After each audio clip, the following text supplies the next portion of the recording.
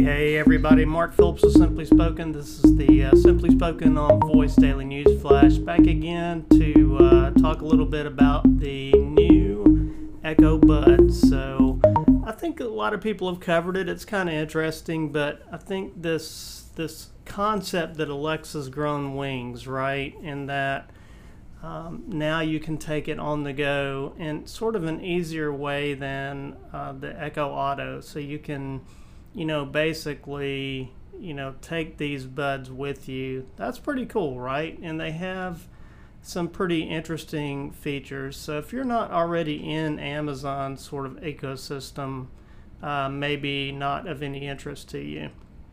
If you're already, an AirPod Pro user, maybe you're going to stick with Apple. But if you are in the Amazon ecosystem, I think they're pretty cool. I mean, I've got some buds from Samsung, which are nice, but the Echo Buds have great sound. They auto pause the music when you take them out of your ears. You've got some nice sort of voice control that you can use there. The sound is just maybe some of the better around. Really good bass.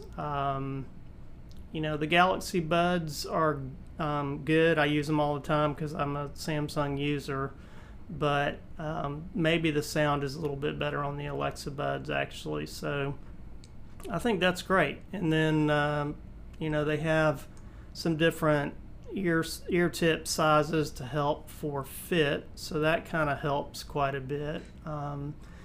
Noise activating, or noise canceling I should say, technology from Bose, right? So it's definitely a valid option for those that are in the Amazon ecosystem. I think a pretty good option there, even if you do use a lot of Samsung technology. I think that's still a pretty good bet for folks.